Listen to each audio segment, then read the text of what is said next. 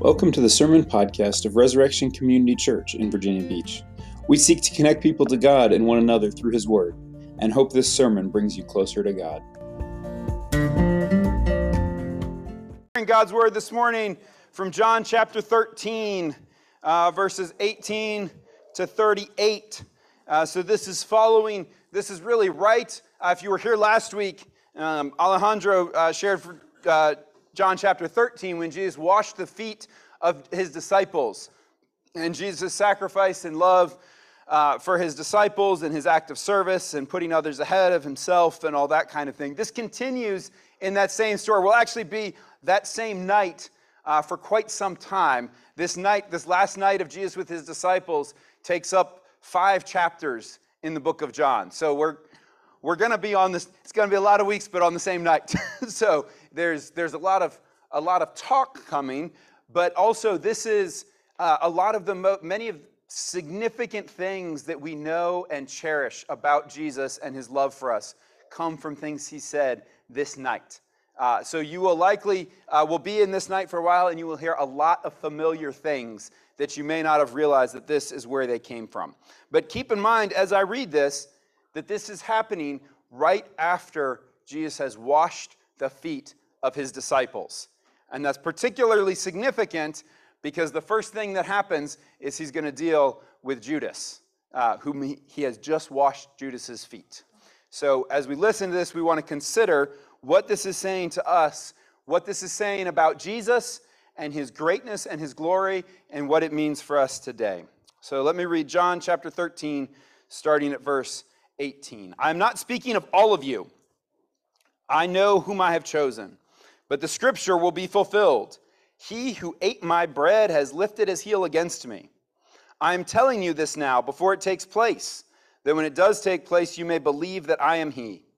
Truly, truly, I say to you, whoever receives the one I send receives me, and whoever receives me receives the one who sent me. After saying these things, Jesus was troubled in His spirit and testified, truly, truly, I say to you, one of you will betray me. The disciples looked at one another, uncertain of whom He spoke. One of His disciples, whom Jesus loved, was reclining at table at Jesus' side. So Simon Peter motioned to him to ask Jesus of whom He was speaking. So that disciple, leaning back against Jesus, said to Him, Lord, who is it? Jesus answered, it is he to whom I will give this morsel of bread when I have dipped it. So when He had dipped the morsel, He gave it to Judas, the son of Simon Iscariot. Then after He had taken the morsel, Satan entered into him. Jesus said to him, what you are going to do, do quickly. Now no one at the table knew why He had said this to him. Some thought that because Judas had the money bag, Jesus was telling him, buy what we need for the feast, or that he should give something to the poor. So after receiving the morsel of bread, He immediately went out, and it was night. When He had gone out, Jesus said, now is the Son of Man glorified, and God is glorified in Him. If God is glorified in Him, God will also glorify Him in Himself, and glorify Him at once. Little children, yet a little while I am with you. You will seek me, and just as I said to the Jews, so now I also say to you, where I am going, you cannot come. A new commandment I give to you, that you love one another. Just as I have loved you, you also are to love one another. By this all people will know that you are my disciples, if you have love for one another. Simon Peter said to Him, Lord, where are you going? Jesus answered him, where I am going you cannot follow me now, but you will follow afterward. Peter said to Him, Lord, why can I not follow you now? I will lay down my life for you. Jesus answered, will you lay down your life for me? Truly, truly, I say to you, the rooster will not crow till you have denied me 3 times. Let's pray. Father, we thank You for Your word. We thank You that You love us. We thank You that You preserve this word for us. We thank You that what Jesus said and did so long ago was written down for us, so that just as it was Your word for the disciples back then, it is Your word for us today.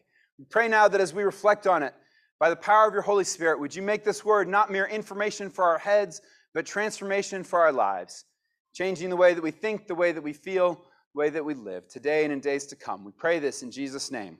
Amen.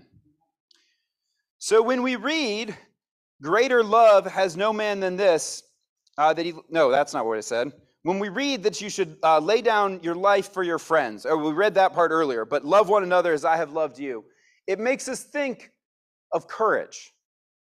And I was reading a political commentator recently pointing out that really courage is in rather short supply in the world. Courage and sacrifice is something that is one of our most revered qualities, even among the culture at large. We honor those who show courage. We honor those who make sacrifices. And yet, not very many of us can do it. I was reading that specifically. I've read it from the same commenter twice recently. One in reference to the Texas shooting in Uvalde and the police who didn't go in, and how we criticize that. And at the same time, it's hard. It's hard to get people to be willing to give up their life. And then he said later in another context that we really should celebrate those who do, even if it's their job. We celebrate rightly firefighters who run into burning buildings. We honor and remember the firefighters and police officers who ran into the towers on September 11th and lost their lives in the process. We honor soldiers who give their lives for the protection of their friends, who give their lives for the sake of their mission. And these are right and good. And yet we know when we hear these commands to love one another and serve, even at the cost of our own life, we know that we can't really do it, that our strength will fail. It is very, very difficult to make yourself willing to even to suffer a little bit, let alone to give up your life, let alone to fundamentally put others before ourselves. This is not something that comes naturally to us. And yet, we have this command from Jesus that you love one another, just as I have loved you, you also are to love one another. The love that he's talking about, he has just washed their feet. He has just put himself under them. He is pointing forward to his death on the cross on their behalf. He is calling for a high standard of love and self-sacrifice. It's an easy question. Like, what's the main thing we're supposed to do here? We're supposed to love one another, self-sacrificially. That's what this is telling us to do. It's very straightforward, straight command from Jesus. Do this. Love one another. But how? How can we do that? How can we find the strength to love one another in this way? We want to. We revere it as a culture. We honor it. But very few of us are able to carry it out. And nobody is able to do it the way that they should. And we find many times, even when it looks pretty good, that we learn later that there were other motivations going on or other kinds of things. We just can't love the way that we want to, let alone the way that Jesus calls us to. So what do we need here? If the command is clear, what we need is some hope. We need some hope. We need some truth about God. And so the truth that he offers us in this command, this call to love, this high calling to love one another, it's that he has sacrificed himself. That Jesus has done this first, not simply as an example, like, oh, look at Jesus, how great he is. Can't you be like Jesus? I mean, that's hard, right? But he has actually made it possible through his sacrifice. That's really the key truth about God that we see here, is that Jesus has sacrificed himself for us to be able to love. It's not simply an example for us, it is power for us. When our question is, how do we find the strength to love? We find the strength to love by taking hold of Jesus' sacrifice for us. So yes, the command is to love. But how do we do that? It's by taking hold of the sacrifice. Because what Jesus makes crystal clear in here is that we cannot do this on our own. And we see that in the way that he set this up.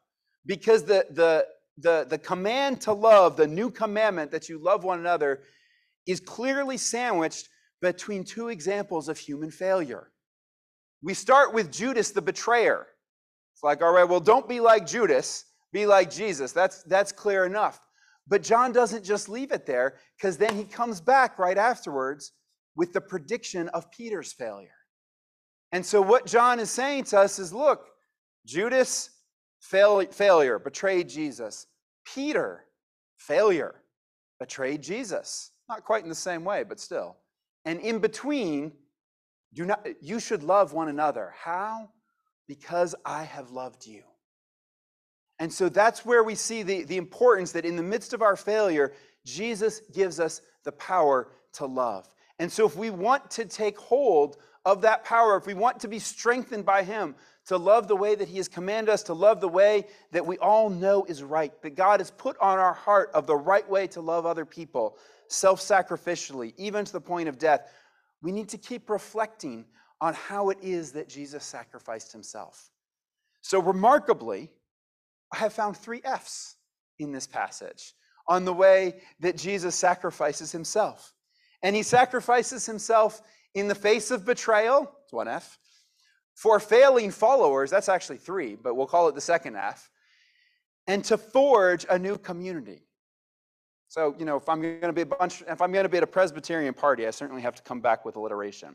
So, in the face of betrayal, for failing followers, and to forge a new community. This is where Jesus sacrifices himself. First, in the face of betrayal. There's a lot of space given here to the fact that Judas is betraying Jesus.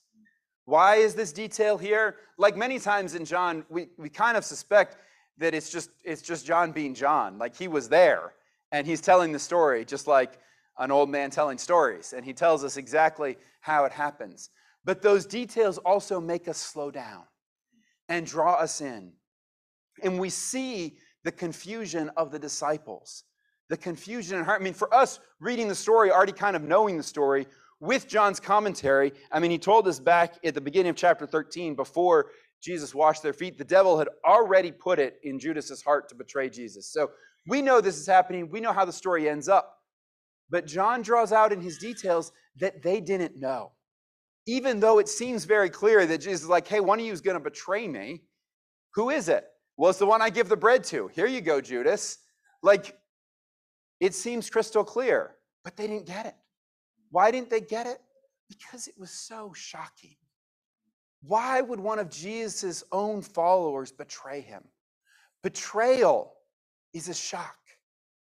We do not want to be betrayed. We do not expect to be betrayed. Nobody goes into a marriage, into a relationship with friends, into a church community, into any other kind of community, expecting to be betrayed. That's not how life is supposed to work. This is one of the reasons I mentioned at our gathering this week, our report on abuse. One of the reasons that abuse is so awful, so heinous, in the words of our old documents, is because it's a betrayal of trust. It comes from people that you thought would love you, that you trusted. And so when we see that Jesus sacrificed himself in the face of betrayal by a man whom right before he sent him out, he washed his feet. When we are hurt, when we are betrayed, you can know that Jesus understands, that Jesus is not absent. But betrayal and abuse feel confusing. We don't understand. We don't want them to happen. We justify, we minimize, we explain away because we don't want it to be true. And yet we know it is true. And we know that Jesus understands it. And Jesus is there in the midst of it. So if you feel this morning, if you come in and you feel betrayed in your heart, you feel uncertainty and confusion of what is going on, know that Jesus is there with you. And that Jesus faced we often talk about how Jesus faced all the temptations that we do, yet was without sin. But we also see that Jesus faced all the same hurts that we do. He was betrayed by a friend, and he is there with you. He understands. He welcomes you in. He can bring healing to that hurt, even in the midst of the pain and confusion. So Jesus sacrificed himself in the face of betrayal. But he also sacrificed himself for failing followers, like Peter. Because like I said earlier, we start with Judas, but we end with Peter. Peter is gung-ho. He wants to do it. Ooh, now I'm coming through there somehow. Just try to mute everything on there. So Jesus Jesus sacrificed himself for failing followers. Peter is ready to do this. He says, Lord, where are you going? And Jesus answered him, where I'm going, you cannot follow me, but you will follow afterward. Peter said to him, Lord, why can I not follow you now? I will lay down my life for you. I'm there, Jesus. I can do it. Jesus says, no way. You're not going to do it. You're not even going to get to the morning. This was the night before Jesus was betrayed. This was the night that Jesus was betrayed. That's what he's talking about. Before the rooster crows. That means before it's morning tomorrow, you will deny me 3 times. And that's exactly what happened. But why? Why could Peter not follow where he was going? Because it's curious, because what he says, you cannot follow me now, but you will follow afterward. You don't have the strength yet, Peter, but one day you will. Why? Because first Jesus had to sacrifice himself. Because Peter could not do it on his own. He needed to be filled with the sacrifice of Jesus, the death of Jesus, the power of Jesus' life transferred to his, and then Peter could follow. We know from church history and tradition that Peter too was crucified in his later years.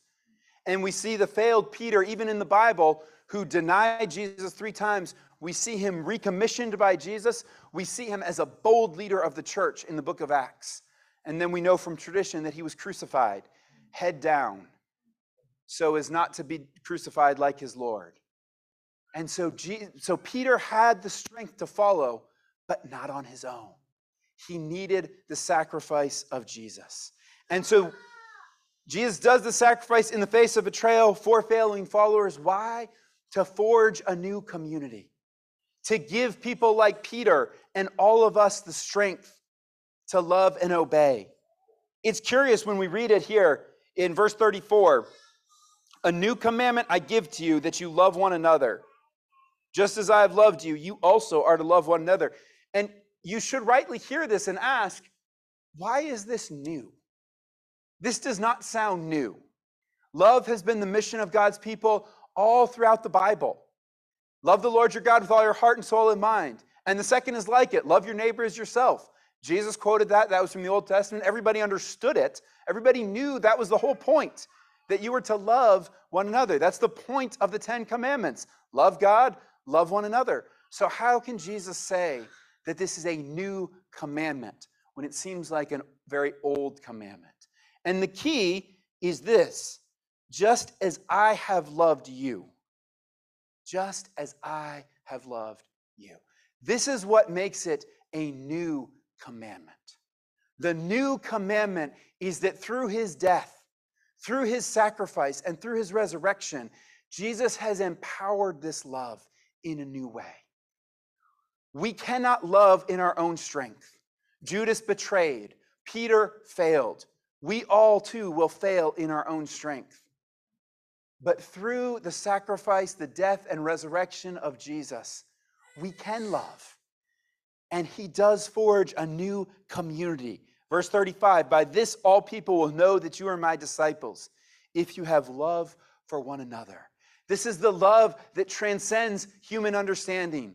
That is not a great act of a heroic few that we can celebrate, but the everyday, day in, day out love of Christians one for another and for their communities around them. That people look at, they may not seem like much at time, but at some point they're like, man, those Christians, they really do a lot. You may have seen this in the discussion of Roe v. Wade and those things. I've seen it several times actually. The stat that crisis pregnancy centers outnumber abortion facilities in the U.S. by 3 to 1. 3 times as many crisis pregnancy centers, most often staffed by God's people. God's people giving of their time, serving and sacrificing to carry out the command of love for those who are in need, for those who are uncertain. This has been the mission of the church all along. This is what the early church was known for. The early church was known for the preservation and protection of life. The church today should still be known for these things. How? Because we are filled with the power of Jesus. Jesus gave himself for us. Not, yes, an example Look, I've washed your feet. Okay, you doing the same. Put yourself below others, but with power. Because when Jesus went to his death on the cross, we say he went to his death for our sins. He took the betrayal of Peter, the failures of Peter, the failures of each of us, and he took those to the cross. And he suffered the consequences of betrayal and failure on the cross in his death. But then, in rising again, in declaring victory over that death, he gave to us his power, his perfect and powerful life, so that in our lives more and more we can live out the life of Jesus. That is what makes this a new command. It's not just something out there for us to strive to attain to, but it is a real and practical thing, powered by the Holy Spirit, transforming the life of Jesus into ours, that makes a real difference day in, day out. A difference that can be seen by other people. And say, hey, those Christians, I didn't think I necessarily agree with them about everything, but man, they're different. They really do love. See how they love one another. May it be so that we can all take hold of the sacrifice of Jesus, receive it into ourselves, admit our own inability to love on our own, in our own strength, but yet let the power of Jesus flow through us in love and self-sacrifice. Let's pray. Father, we thank you for this day. We thank you for your word. We pray that you would sink this word into us. We pray that you would fill us more and more with the life of Jesus by the power of your Holy Spirit. We pray this in Jesus' name. Amen. Thank you for listening to this sermon podcast from Resurrection Community Church. To learn more about our church and how you can connect with God and others, please visit resurrectionvb.org.